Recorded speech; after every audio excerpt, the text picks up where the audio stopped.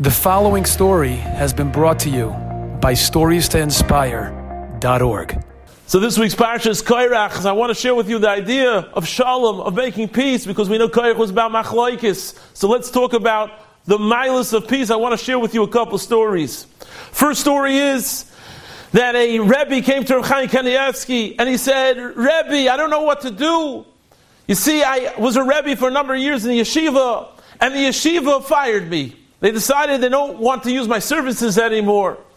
I was very distressed. And then I get a phone call from the Manal, and he says, we were thinking about it. We want you to come back and give one class for 45 minutes. And I said to myself, why would I take this job? And I don't know what to do. Should I take the job or not take the job? And Reb Chaim said that he should be mevater, he should take the job. And Reb Chaim related two stories.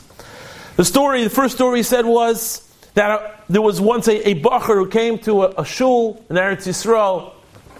He was leaving Ma'ariv. After Ma'ariv, he was leaving, and an old man came over to him and said, "Can you give me a ride?" And he said, "No, I'm in a rush. I have to go somewhere." He said, "Please, can you give me a ride? My feet hurt." And he said, "I can't. I really can't. I'm really in a rush. Get a ride with someone else." He says, "No, please help me out." So finally, the bacher says, "Fine, I'll take you." Bacher takes him. And it says, listen, I told you I was in a rush. I'm dropping you off over here. He said, "Can't you take me closer to my house?" He said, "No, I told you I'm in a rush. I'm going to drop you off over here. You walk 2 blocks, big deal." He said, "But my feet hurt. Please, give me the ride all the way." And he said, "No, please leave the car." The old man left the car. Now what happened? A couple of weeks later, there was a mazel tov. This boy became a chassan. And he comes to the Vort, and as he walks in, they say, Mazel tov, a new chassan. And they say, we want to introduce you to the Zayda. And you guessed it. He comes up to meet the Zayda. And who is the Zayda? It's the Hayid. And the Zayda says, "This is the chassan, oivei." And said Reb Chaim, because he wasn't mevater, the shidduch never happened. You need to have vatronis, to be mevater, to overlook. And then Reb Chaim said another shidduch story. Because of vatronis, look what happened. He says over the following, that there was a young man who was read a shidduch, and the father of the girl was in the hospital. He was ill, so he couldn't meet the boy. Now they went out a couple times, things were going well, and the father said, "I want to meet this boy." So the boy went to the hospital to meet the father. He comes to the hospital, he talks to him for a while, and then he leaves. And the father sends a message. He didn't like the boy. He didn't like the boy. He doesn't want the shidduch to happen. Tell the boy the shidduch is off. You could understand that the boy was heartbroken. He didn't know what he had done wrong, but he felt terrible. But he decided, you know what? He still had a karas hatoif. And so, he went back to the hospital. And he comes inside to the father. He says, "I want to thank you for the opportunity to have gone out with your daughter. Although you didn't find me to be the right shidduch for your daughter, I have no hard feelings. I'm moichi b'leiv shalom, and I hope she'll find her shidduch. Mit Hashem, I'll find my shidduch." The father says, 1 second. He read him wrong. And now he said, "I can't believe you came over here. It's unbelievable." He calls back the shadchan, and he says, "The shidduch is back on." And they got married. That's being mevater. The boy was mevater on his own covet. Look at that, he was thrown out. But then he realized the koyach of vatronis. The father realized what he had done wrong, and the boy realized what a bracha this would bring if he could be mevater on his own feelings. Imagine the bracha that you have to say Reb Chaim to this man, to this Rebbe. Grab onto the midah of vatronis, and only bracha will come your way. We have to learn to overlook, to accept, to love each and every Jew that we come in contact with. I want to show you one last story. We'll call it a day.